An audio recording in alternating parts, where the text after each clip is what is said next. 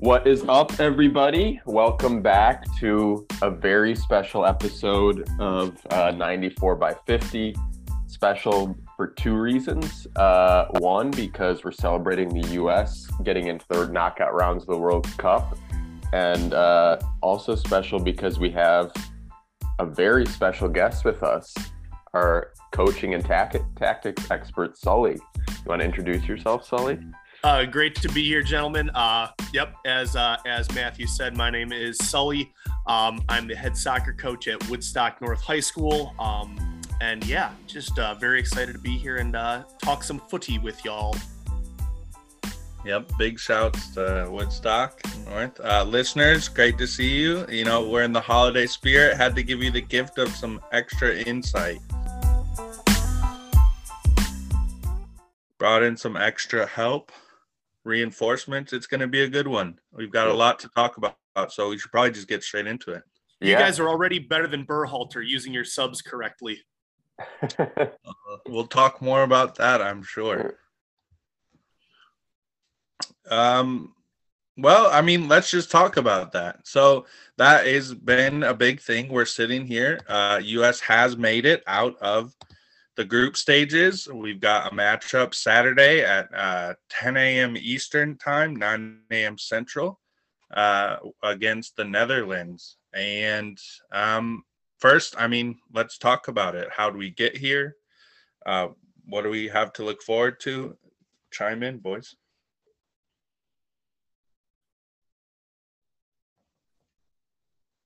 For me, the biggest thing I have noticed about this team, yes, Christian Pulisic is the one getting the stats. He's Captain America. He's everybody's favorite player. He's the flashiest player out there. But, in terms of what makes this team really tick, it's come down to two players for me. Tyler Adams, first off, there better be a handful of Premier League teams looking to get him from Leeds this transfer window. His performance, his domination of the midfield, paired up with Weston McKennie, has just been incredible to see. And in all three of the games, that has been, I think, the U.S.'s greatest strength is really dominating the middle of the field. Now, with that all being said, hats off to Matt Turner. Matt Turner is following in the long line of illustrious American goalkeepers, standing on his head a couple of times, making saves when they really mattered, keeping his defense and his defensive mids organized. It's been tremendous to see two players like that really get to shine on the international stage. Yeah, totally agree with both those takes, Sully. I think our midfield has been our strongest position group for sure. And we'll get into it more, but I think, our midfield is even a strength over the Netherlands midfield. We've looked a little shaky at times on the back line. We had Walker Zimmerman start the first two games, and then Cameron Carter-Vickers came in for him. Shaq Morris come in a couple times, and to me looked a little shaky.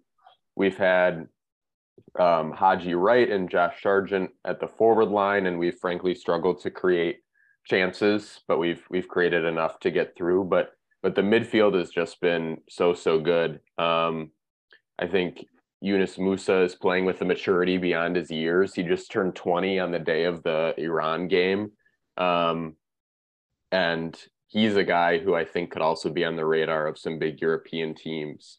Tyler Adams has been amazing with both his play and his leadership. He just seems to be all over the field. And then Weston McKennie has been really good too, coming back to full fitness. Of course, played that ball to Serginho Dest, who then assisted to Pulisic for the winner against Iran. So I like what we've seen mostly from this team. Only allowed one goal in the group stage, which was a PK. So we've been good defensively. And we just need to continue to find a way to create chances going forward against the Netherlands. I want to come back to three of those guys you mentioned in the midfield, McKennie, Adams, and Musa. When you have a midfield like that, they with your midfield, you want to cover sort of all of your bases in terms of player personalities. And the U.S. has done a great job of that. Musa mixes it up physically. For a 20-year-old, he gets in there and fights for every ball and is physically dominant. McKinney's kind of a loose cannon. He's kind of an odd guy. And that translates into his play style, which perfectly complements sort of the silent, strong type of Tyler Adams. So with those three guys, the chemistry they have and the way they can cover each other's weaknesses and give you great diversity in that middle, it's been fantastic. That is what you want to see with a midfield. It covers just about every type of player. And, playing soccer, most of the game is played in that midfield. So you want to have a variety of skill sets in there to dictate what the flow of the game is going to be. Max, your thoughts? Yeah, I mean, I think you guys have touched so much, and I think focused a lot on the midfield, and I think that's rightfully so. I have liked what I've seen out of Musa and his physicality, and something while he's had a couple times where he's done like two-handed shoves where I can't believe he didn't get a yellow card a couple times, but you always want to be able to, reel a guy back as opposed to having to pump him up. But I think something that's been so good to see this World Cup in terms of physicality is we just haven't looked scared of these teams that we've been playing. Like it's not like we're just going out there and trying to muck up the game and just, foul everybody, but they're not afraid to, put an arm in the back or just let them know that they're there and then play around you. They haven't been afraid of, and I think it's awesome you have Musa and Weah who can go and do this, but they're not afraid to try and take some of these guys on by the dribble, and they're not playing timid. And I think that's been really awesome to see, no matter the results of the games, which so far have been good. It doesn't feel like it's been a fluke no matter what's happened. It feels like we're here, and that's been great. Tyler Adams, I do just want to keep shouting him out. Leadership wise, it's been awesome to see even him kind of like yelling at other players. You can really see that, he's earned that ability and earned that trust. He's made just some incredible tackles to come back to. And then I think we still have those big questions in the back. I think Carter Vickers looked good. I think, Zimmerman as a sub is pretty good. The rest of the defensive options worry me. And then on offense, I do think, and I want to get your thoughts on this, I do think we got somewhat of an answer. I really loved Josh Sargent's hold-up play. The way that he was trapping the ball this last game just opened up so many more options. And, he's not fully, you still want the guy who can also make the run and get goals. But just his ability to bring balls down and give the other players a chance was massive against Iran. So I look at him as the starter next game. I wanted to ask you guys what kind of thoughts on all that. Sully, go for it. I would agree 100% starting Sargent with one caveat. I think Sargent needs to come off at halftime. I think if we play a first half like we've played, every first half so far this tournament, I think if we play with the pace that we've been playing every first half with, I think we need to get Sargent out of there and put Gio Reyna in center forward, or move him out to the right and move Weah into center forward. The fact that we have not seen Reyna really at all this World Cup is kind of shocking to me. And especially playing against the Netherlands. And Matt, you might not like to hear this, but I think the best way for the United States to beat the Netherlands is to play directly at Van Dijk. I think he has lost a step. I think his pace is not what it used to be. And if we can put somebody quick on the ball in front of him, that's going to give the Netherlands a lot of problems. There is no way we can play against the Netherlands the way we played against England, for example. Van Dijk are roughly the same size as Harry Maguire.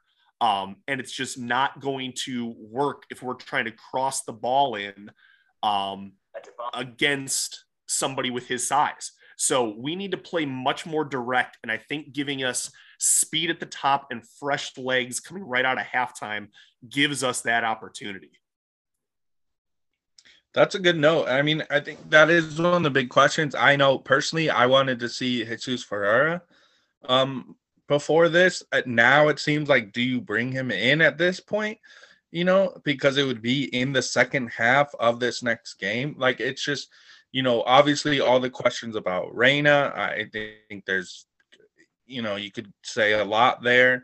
It's been interesting. Something I did want to say before we go any further is I have been impressed with like the leadership we were talking about, but also the locker room seems to just genuinely be like comfortable and happy with each other.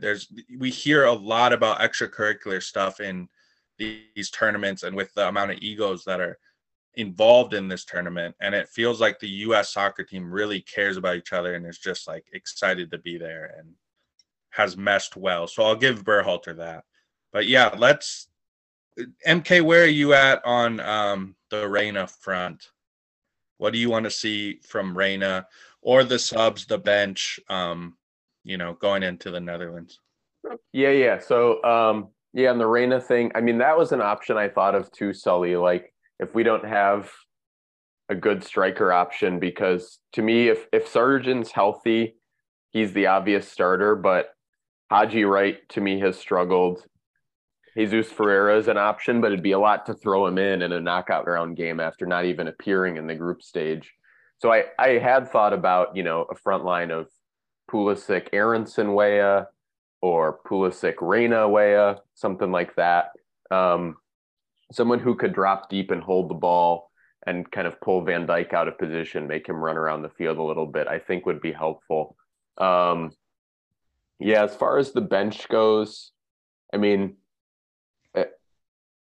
I think our lack of depth has showed a little bit, and like bringing Shaq Moore in was a big drop off at right back.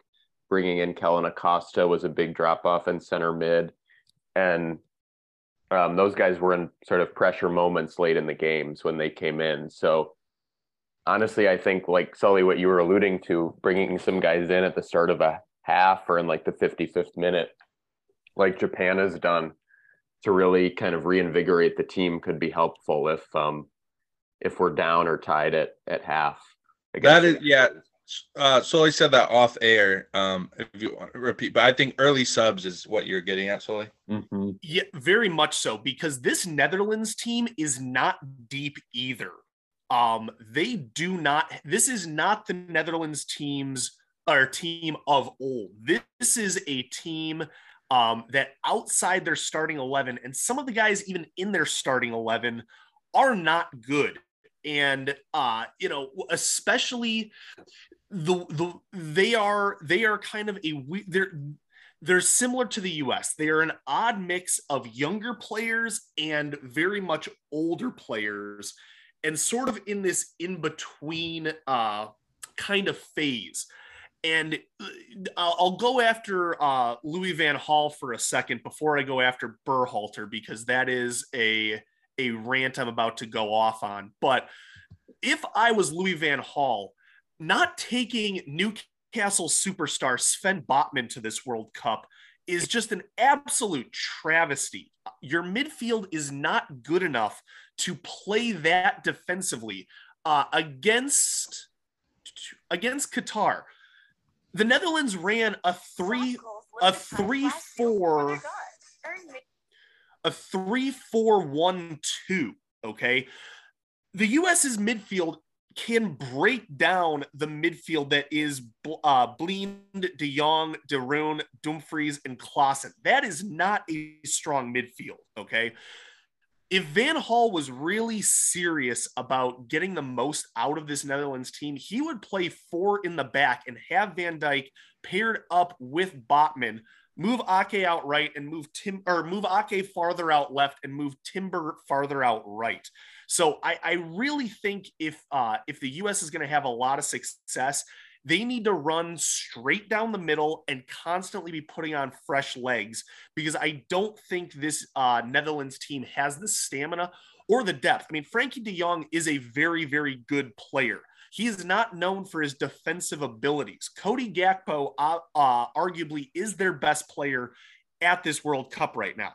He plays up top and needs services, and I don't see him getting those services from his midfield with Adams, McKinney, and Musa sitting there cutting off those lanes. So, you know, Van Gaal, I think, really made some poor decisions with his squad. Now, going after our own coach, Greg Berhalter, Jordan Morris, Haji Wright, and Shaq Moore should never see the soccer field for the U.S. national team ever again.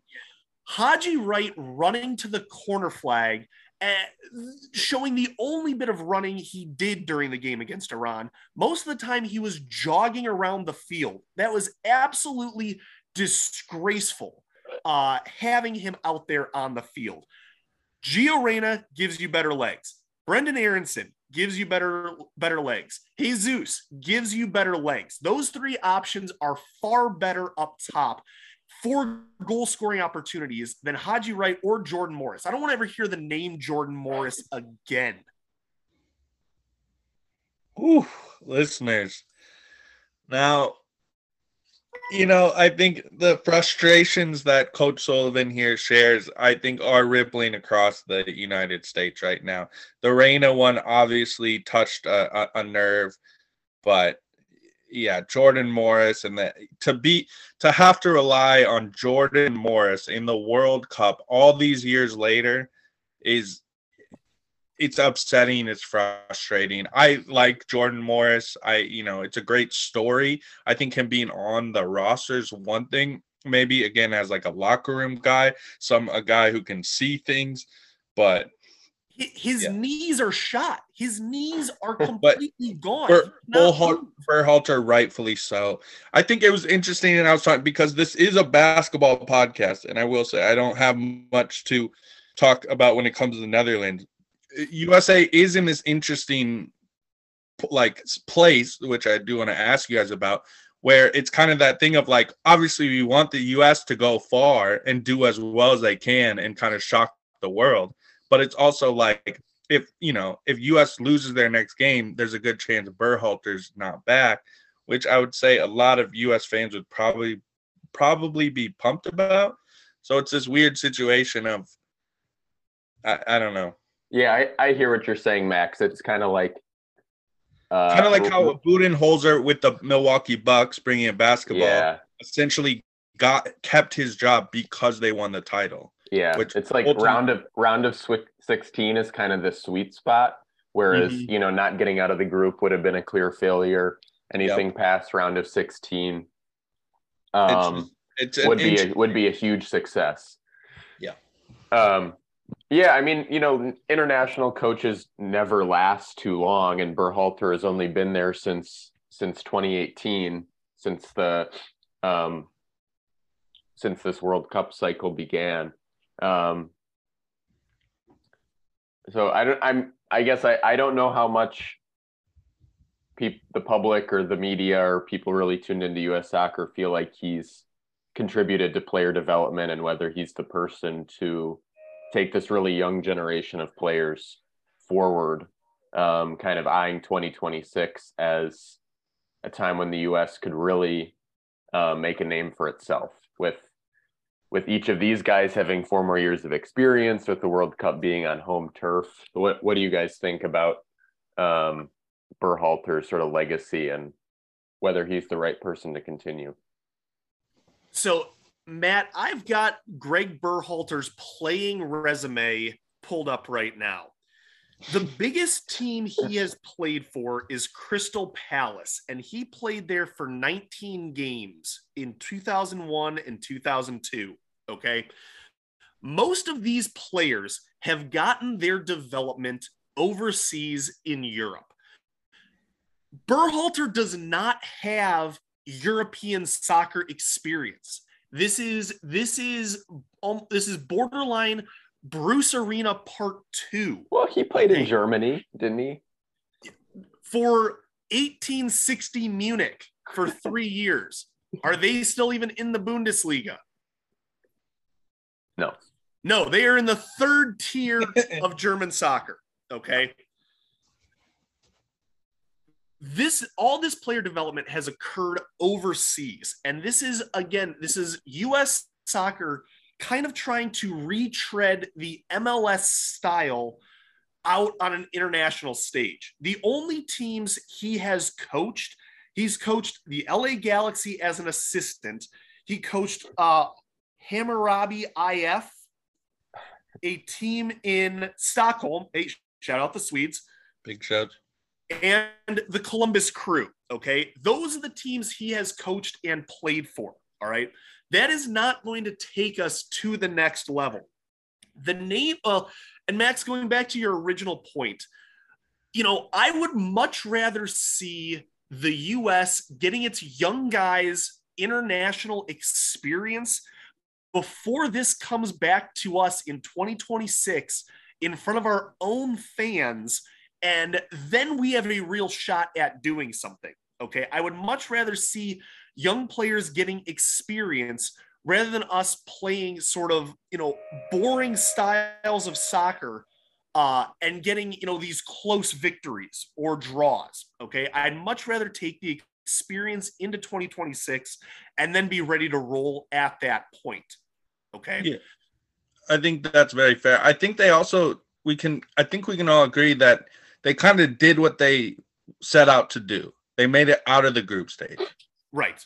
So it's kind of like, there's like you climb Everest or whatever, and there's the bases along the way. Like they made it to this, they made it to base 1. They'd like to go further, but can they? But we'll kind of come back and we'll give our predictions at the end of the podcast. But to open it up a little bit, we kind of talk about, kind of like our golden age or whatever, if we want to talk about, is coming up. We're hosting it next. All our players are going to be their mid-20s. They're going to have a lot more experience, plus whoever comes up next. But if we open it up to the rest of the field right now and who's made it and who hasn't, I know how about let's start with some of the teams that didn't make it. Germany didn't make it. Well, hang on. Let me interject real quick. Sully, I wanted to give Sully the opportunity, the platform to talk about golden generations that you referenced, exactly. Max. Yeah. Thank you, Matthew. You're welcome. I think the term golden generations is a loser's mentality. If you are saying this is the best we can do, and then you don't perform to a high level, I think that is very much a loser's mentality. Take Belgium, for example, right now at this World Cup. This was called their golden generation. Belgium, not a big country, doesn't have a huge population.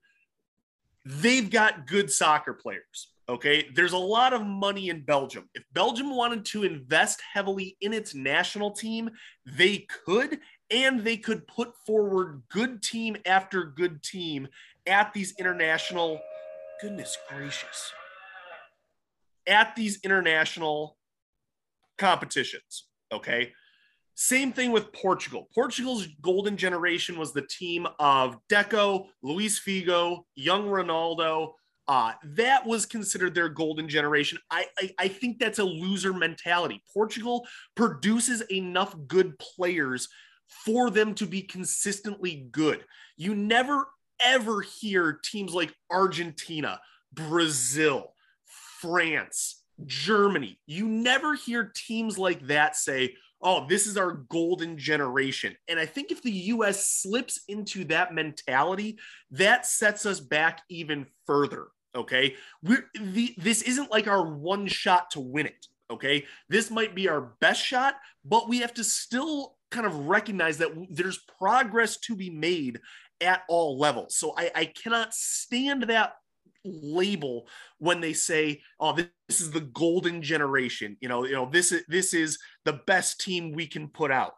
It's never going to, like, if you think something is the best, you're never going to get any better than that. And if that best thing in your mind doesn't achieve the top prize, then everything after that is going to be looked at as a failure. So I don't like that term golden generation. I think that's the mindset of teams that will never truly contest for a World Cup or a major championship.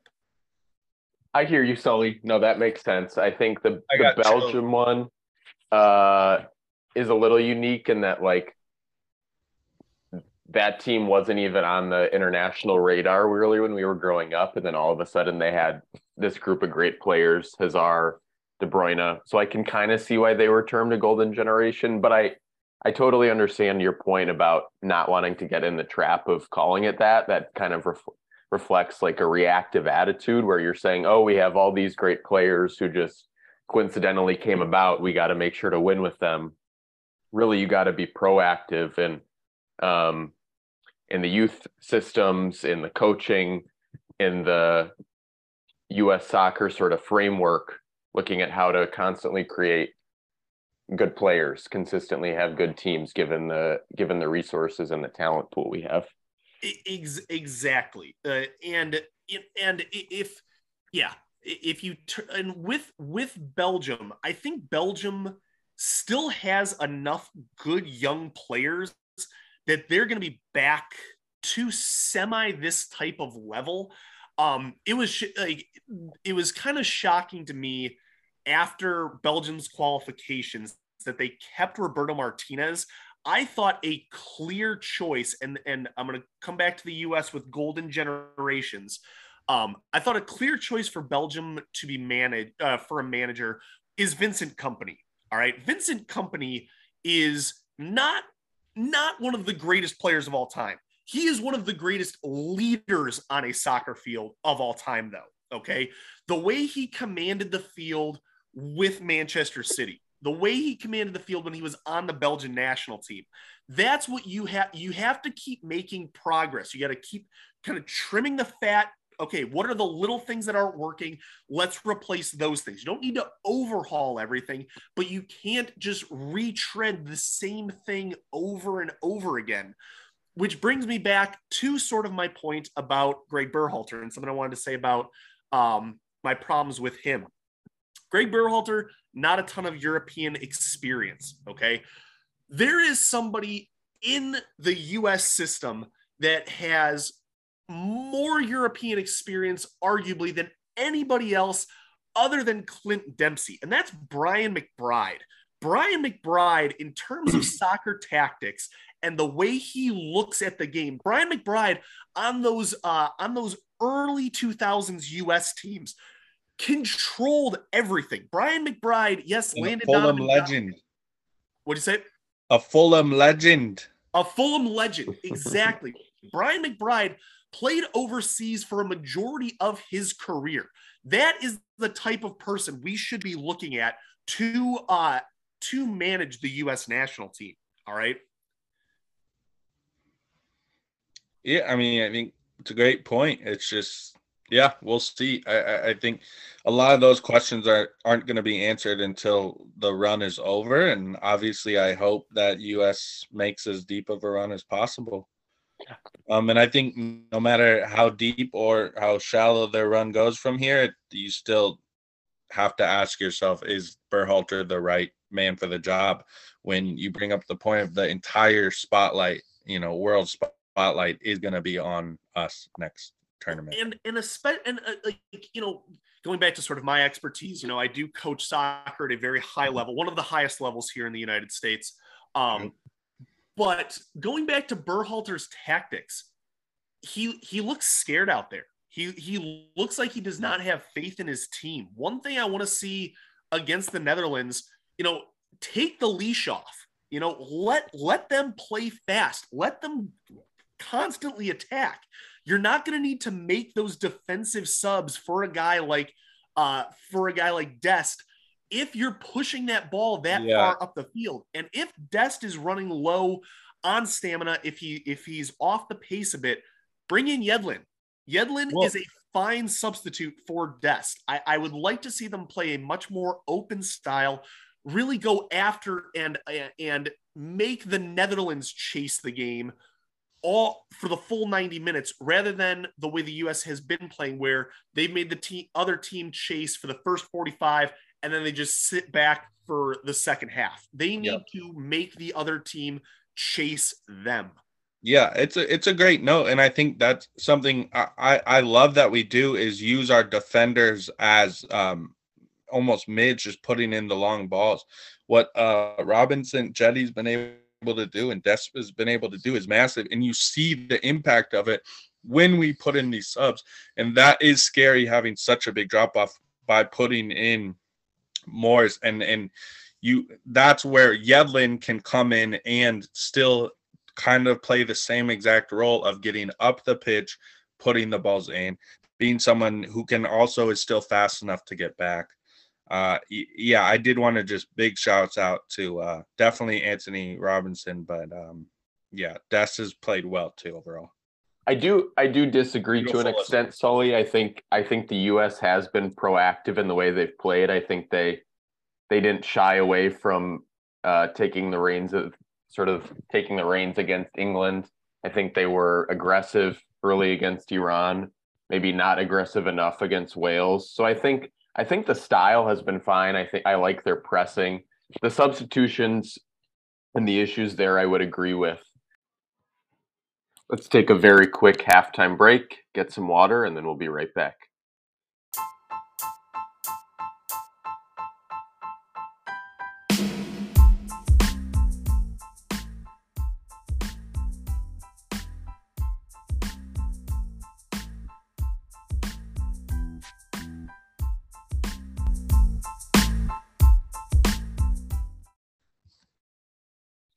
All right, guys, welcome back. Hope you enjoyed that discussion. A lot of passionate input from Coach Sullivan, assessing Greg Berhalter and his counterpart Louis van Gaal, among other coaches. We wanted to also talk about what's going on elsewhere in the bracket in the other groups, and then we'll come back to the U.S. So, guys, just to give a quick rundown of where things are at right now. In the other game on Saturday, and if we beat the Netherlands, we'll play the winner of this game. We have Argentina, Australia. Any thoughts off the top of your head there? Does Australia have any chance? Argentina, they haven't looked like world beaters at this tournament, but they've definitely looked like the better side. I haven't seen much of Australia, and they definitely had a good group stage. But they also, they haven't had a massive win. This means so much for Argentina. They're going to have home field advantage. I think, if we beat Netherlands, we're going to be playing Argentina. I would agree with that. I think Australia is a great story. I just don't see how they get past Argentina. I mean, I think Australia's leading goal scorer plays in the second division of the J League. So I don't see how they have the firepower to keep up with Argentina. But you know what? This World Cup has been nothing short of chaotic. Let's Anything just say can that. happen. So we'll see. But I would pick Argentina to go through on that one also. Sunday, we have two heavyweights playing. Both France and England will be in action. The first game of the day will be France-Poland. To me, Poland, I wasn't overly impressed by them. They got a result against Saudi Arabia, but I thought Saudi Arabia was actually quite good in that game and unlucky not to get something out of it. And then they just got through on yellow cards over Mexico. So I fancy France to win this one pretty easily. Same. I mean, I only saw Poland in their last game, but I thought they were it felt shameful. They just got absolutely dominated by Argentina, and obviously it's going to happen, but Mexico was really pressing. They were very close to not, getting eliminated, and it felt like they just didn't care at all. It felt like they were just very content. Like they thought they were automatically through already. I mean, it was one of those like, yeah, they made it through, but gosh, if that was my team and I watched that, I'd be feeling disgusted with their performance. If Szczesny's not in goal for Poland, France scores 5 or 6 on them. This French Yeah. team looks really good right now. I can't believe I'm saying that. I thought this French team was going to kind of collapse in on themselves, given some of the stuff in the media with some of their players, and especially losing Benzema. But they have not missed a beat since the last World Cup. I still think they win in convincing fashion. Cool. And then second game of the day on Sunday, England-Senegal. England won, of course, won the group we were in, put up a lot of goals against Iran, but I don't know, but obviously they struggled against us. We could have won that game. I thought we were the better team. And then they were good for a half against Wales. But Senegal might be able to pull an upset even without Sadio Mane. I think this will be a close game. Have either of you guys been able to see much of either of those teams? I've watched quite a bit of England. England is sort of in the same boat as the US and the Netherlands. I think coaching is holding them back. I think Southgate is far too defensive. I think this England team, compared to a lot of England teams, has goal scorers at almost every position other than their back line. And I think if England decides to fully press, and for whatever reason, Phil Foden not getting the playing time he should be getting, if Phil Foden plays a significant portion of minutes, I think England has a strong chance at really dominating this game. Would have loved to have seen this matchup with Mane in the game, but I see England taking this one. Yeah, I don't have too much to add to either. I've seen a little bit of both teams, and obviously Mane's such a, it just stinks. That's the tough part of the sport. 40 years in between each tournament, it's tough to be that close to one, and to be on a team that got out of the group stage without him. To add a world-class player like him to play against this England team, he could easily make the difference. So. I do want to give a shout out quick to Senegal's coach, since I've just been kind of coach trashing this entire podcast. I love that guy. That guy's awesome. Yeah, crazy. England's depth is crazy to me. Sully, you touched on it. Like having Phil Foden and Marcus Rashford as your second string wingers, and didn't really see much action. But I mean, it's a blessing and a curse for Southgate, right? Because he needs to find the right formula and push the right buttons with all that depth. And I agree, it's strange that he didn't play Foden especially much in the first two games. I think Foden is especially better than Raheem Sterling right now. But if England can kind of find the right mix of players, find the right lineup, I think they'll take that game. Yep. And then the final two group games that we know about, final two knockout round games that we know about are on Monday, Japan, Croatia. Crazy that Japan lost to Costa Rica, went behind against Spain, and went behind against Germany, and still won that group. Can they, in your guys' mind, get past Croatia? I think so. I think something out of the group that I thought was so interesting is I think Spain ended up with a +6 goal differential and still got second. Yeah. When Japan was like +1. But yeah, I mean, I think and the other funny thing is that, you would think that Spain getting second ends up playing Morocco, who I think, I'm sure that they'd rather play Morocco than Croatia. But Japan's looked good. They looked great when they played the U.S. in the quick friendly window before the World Cup, and they've looked really good. They've got a good mix of young and old, and they're such a good unit. Their passing has been great. They weathered the storm, and they used their subs very wisely and just sprung out on Spain today, got a crazy win, and then held it down. So I don't know. Are you guys impressed with Croatia more than Japan at this point? I mean, the key to beating Croatia has been the same key it's been for the last 10 years. You have to prevent Modric from getting the ball.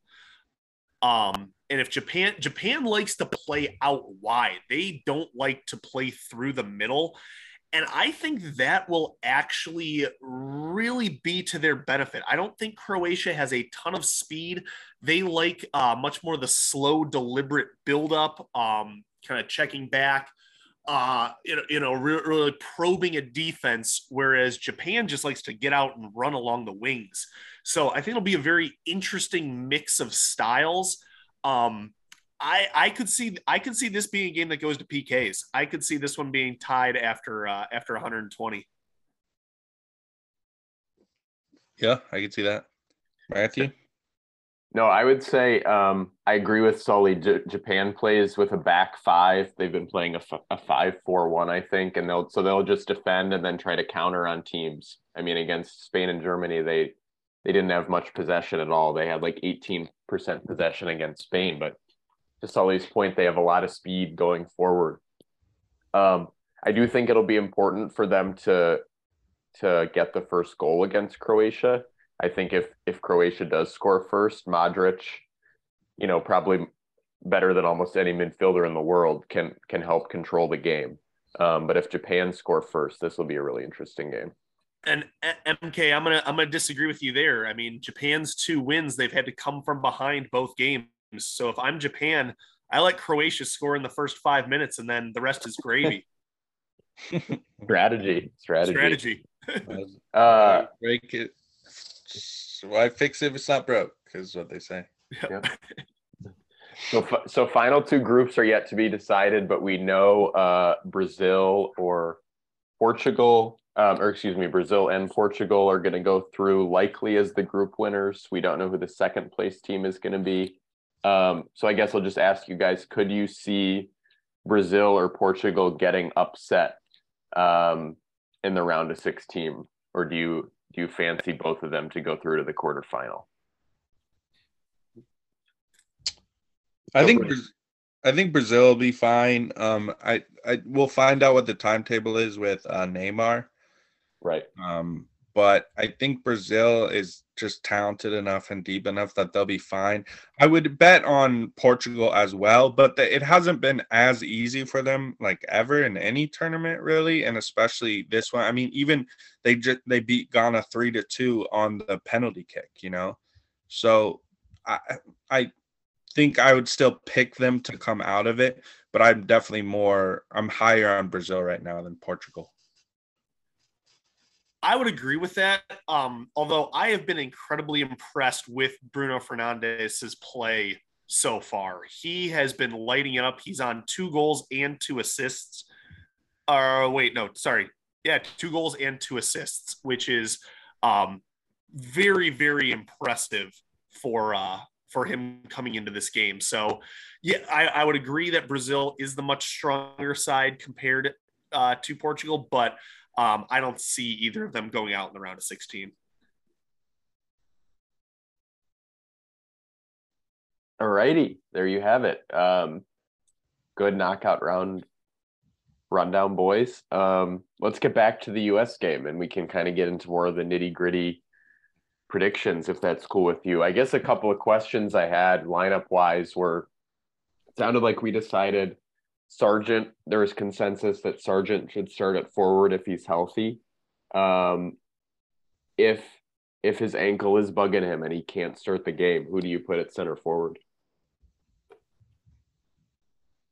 I'd start Aronson at center forward. I like Reyna coming in the second half. I think he's faster than both of those players. And especially if we've been, pressing the Netherlands, I think that sort of injection of speed could just be a backbreaker for the Netherlands coming out of halftime. Max? Yeah, honestly, I like that. I'm very excited with Aronson and Reyna. I don't really have much to add to that. What about you, MK? I don't know, honestly, how comfortable either of those guys are playing as a false nine. I mean, if they are, I think starting one of those alongside Pulisic or Way definitely gives us like the most talent on the field at a single time as possible, and for sure most speed.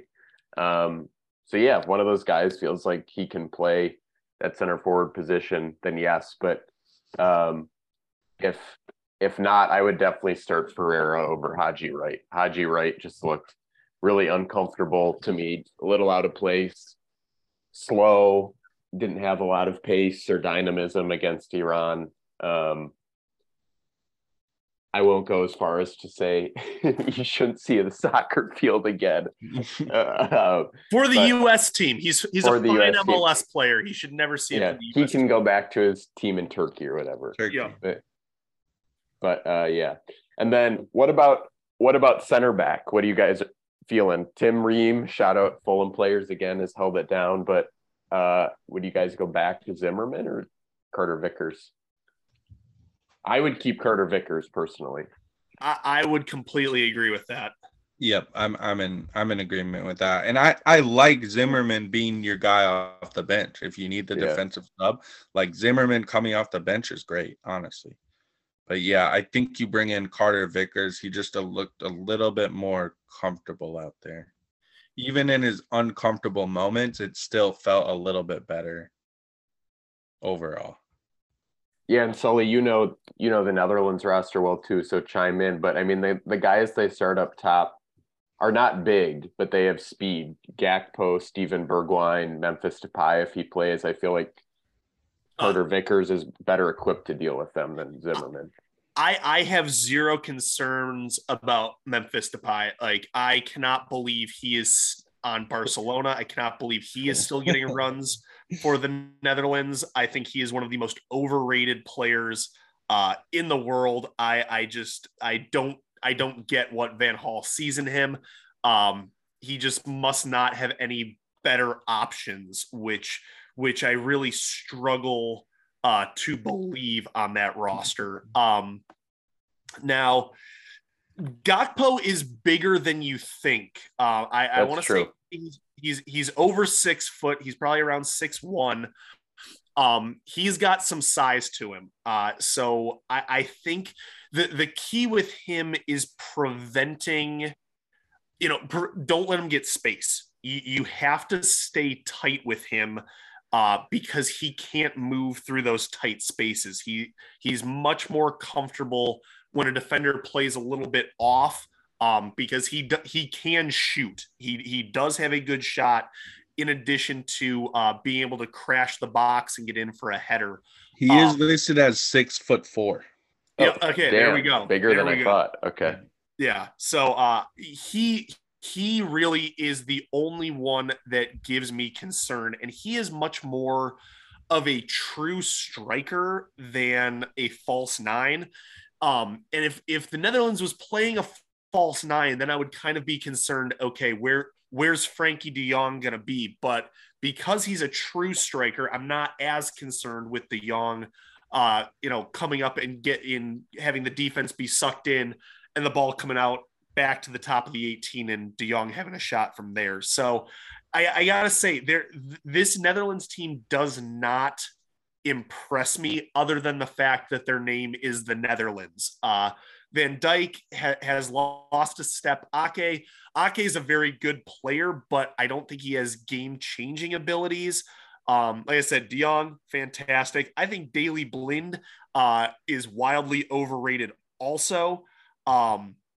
It'll be interesting to see if they decide to use Luke De Jong or De Ligt at all during this game. But if the U.S. plays the way they have been, I don't see this being as much of a challenge, other than just the prestige that comes with the orange jerseys. Yeah, no, that's fair. I mean, now that we know that Morocco and Japan have won their groups, I might rather play one of those teams. But of the group winners, Netherlands doesn't intimidate me a ton. I think they have a couple of really class players. Van Dijk may have lost a step, hard to admit as a Liverpool fan, and De Jong is really good. Gakpo has been playing really well. But besides that, I think they're a bunch of good, but not anything special players who we can definitely go toe to toe with. And they definitely lack the classic chemistry and sort of free flowing element that most Dutch teams have had historically. They seem much more deliberate and sort of systematic rather than letting the game come to them and dictating what the pace of play is through natural cohesion. For sure. Yeah, it's not the total football, the Johan Cruyff style total football from this the Netherlands. This is not a Clockwork Orange team at all. No. Yeah. Now, I mean, this is a great wrap up, you guys. I'd say before we give our first or like our final score picks for this game, I did want to pivot to our last segment just on kind of keeping tabs on the Golden Boot. We're playing Gakpo right now, who's tied with 4 other players for first with 3 goals right now. But if we want to look at kind of the others are Morata from Spain, Mbappe has 3 with France, Rashford 3 for England, Valencia had 3 on the now out Ecuador. But we also have a listener question that wanted us to, out of all the teams remaining, who has the best, and this is just quote unquote, best goal scorer still in there? Is it Messi? Is it Mbappe? Who's the best goal scorer who remains in the final 16? As Coach Sullivan, who's your starter? MK, if you can get into kind of the coach's mindset, who are you if you need a goal in the 80th minute? Who are you putting in?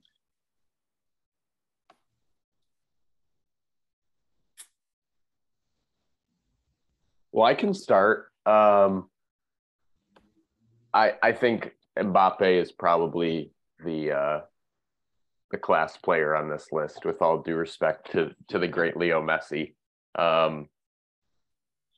Yeah, he just has so much dynamic pace. Mbappe can really do it all. Messi is a great player, but also 35 years old. And as to me, it's still, Argentina is still sort of a team revolving around Messi, whereas France very much has, they've had some turnover from the last team. Pogba's gone, Kante's gone, Benzema, we expected to be back, but now isn't back. But the continuity with Griezmann and Giroud up front is there, and Mbappe is used to playing with them. So to me, if I have one man who I think I need a goal from, who can win the Golden Boot, I go with Mbappe. I would agree with that. Just looking at this list, I would say Mbappe probably needs to is the front runner. And since we're out of the group stages now, things change. It's a different game.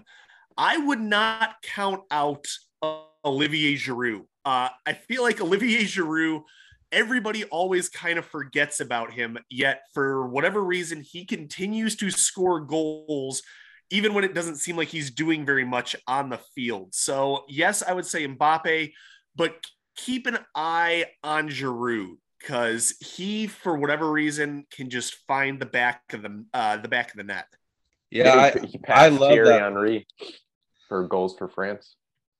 Yeah. Next. Yes. No, that's great history, and obviously he's the guy who Mbappe's learned a lot from, and someone that's a great point. And then obviously, and his whole career he's been an awesome super sub. Another shout out I want to give is Richarlison from Brazil, and he's got it in him. Has the goal of the tournament so far with his scissors kick, but then also has done some crazy things in the Champions League this last year. So I don't put it past him to come up big with some goals in this tournament. And Max, I think that's a great take, because with Neymar out, those goals have to come from somewhere. And, Yep. he's a great option for Brazil to put points on the board.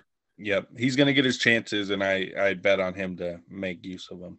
Yeah, I would agree. But, yeah, just wanted to touch on the goal scoring. So let's go back. The moment all our listeners have been waiting for. Let's give our final scores for this Saturday: 10 a.m. Eastern, 9 a.m. Central, 7 a.m. Pacific. USA Netherlands. Sully, you're the guest. What do you got? I'm going to go 2-1 US.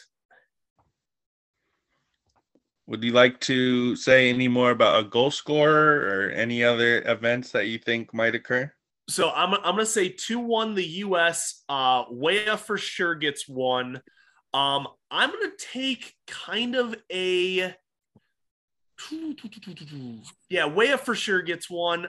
I would say whoever they sub in at forward gets another one, whether it be Reyna or Aronson. I think they get the second. I think Gakpo scores for the Netherlands. I don't think you can keep him down all game. But yeah, I would say 2-1 the US wins. I say we also don't win the possession battle. I think the Netherlands beats us in possession. Good counter. Nice, Matthew. Excuse me. I was also going to say 2-1 to the United States of America. I like Sargent to score early. I could see that happening off some nice build-up play, assisted by either Way or Pulisic. Netherlands equalizing, and then Brendan Aronson coming up with the winner in the second half. So 2-1 USA onto the quarterfinals for the first time since 2002. Love it. Yeah, I'm going to go with 2-0. 2-0 US. Wow. Classic. I hate to do this because I don't want to be copying, but I do think our boy Aronson, Medford Messi, is going to come through. I think it's going to be a disgustingly sloppy goal where he just pokes it in a fray, but he's going to come through for us. And, I'd like to see, I think the first goal is going to come from a cross from Anthony Robinson. So love it. But I think we're all there. We all believe in the U.S. We'll see how we feel about the next round. But it's good to know that we're all feeling good going into this one. Before we go, your guys' World Cup champion predictions. I've got Argentina in my bracket, and by the day, I'm feeling less and less confident about that pick. This podcast does give permission to change your pick if you would like to. I put it down on paper, so I'm gonna stick with them. Admirable. If we're going with teams that are hot right now, man, France, Brazil, England, Spain, and Portugal, they all look like they have a good shot at this. Yeah, I put Argentina on paper as well in my bracket, and I'm gonna stick with them for the most part, just for the story's sake, Until Messi is out, I'm rolling with him. It's until they play us, but then we'll see what. So. I like France to repeat. Argentina has struggled a little bit. Spain struggled today against Japan. With Neymar's health up in the air, France, to me, has a really good shot. Something we should note about France is they did beat the defending champs curse. For whatever reason, I believe it was the last 3 tournaments. The winner of the previous tournament didn't even get out of the group stage. So that curse has already ended. We'll see how far the boys in blue can go. But listeners, as always, thanks for riding with us. Thanks for listening. We hope that you appreciated the extra expert information you got today. Sully, thanks so much for being here with us. Awesome time, guys. I appreciate you giving me the airtime. Yeah, anything you need to plug before we head out of here? Girls soccer starts end of February. Come out and support the Thunder. And yeah, we have a good shot at doing some big things this spring. All right, big shout. You heard it, listeners. The Thunder. Thanks for listening, listeners. We'll be back with NBA and World Cup roundup soon. Take care, guys.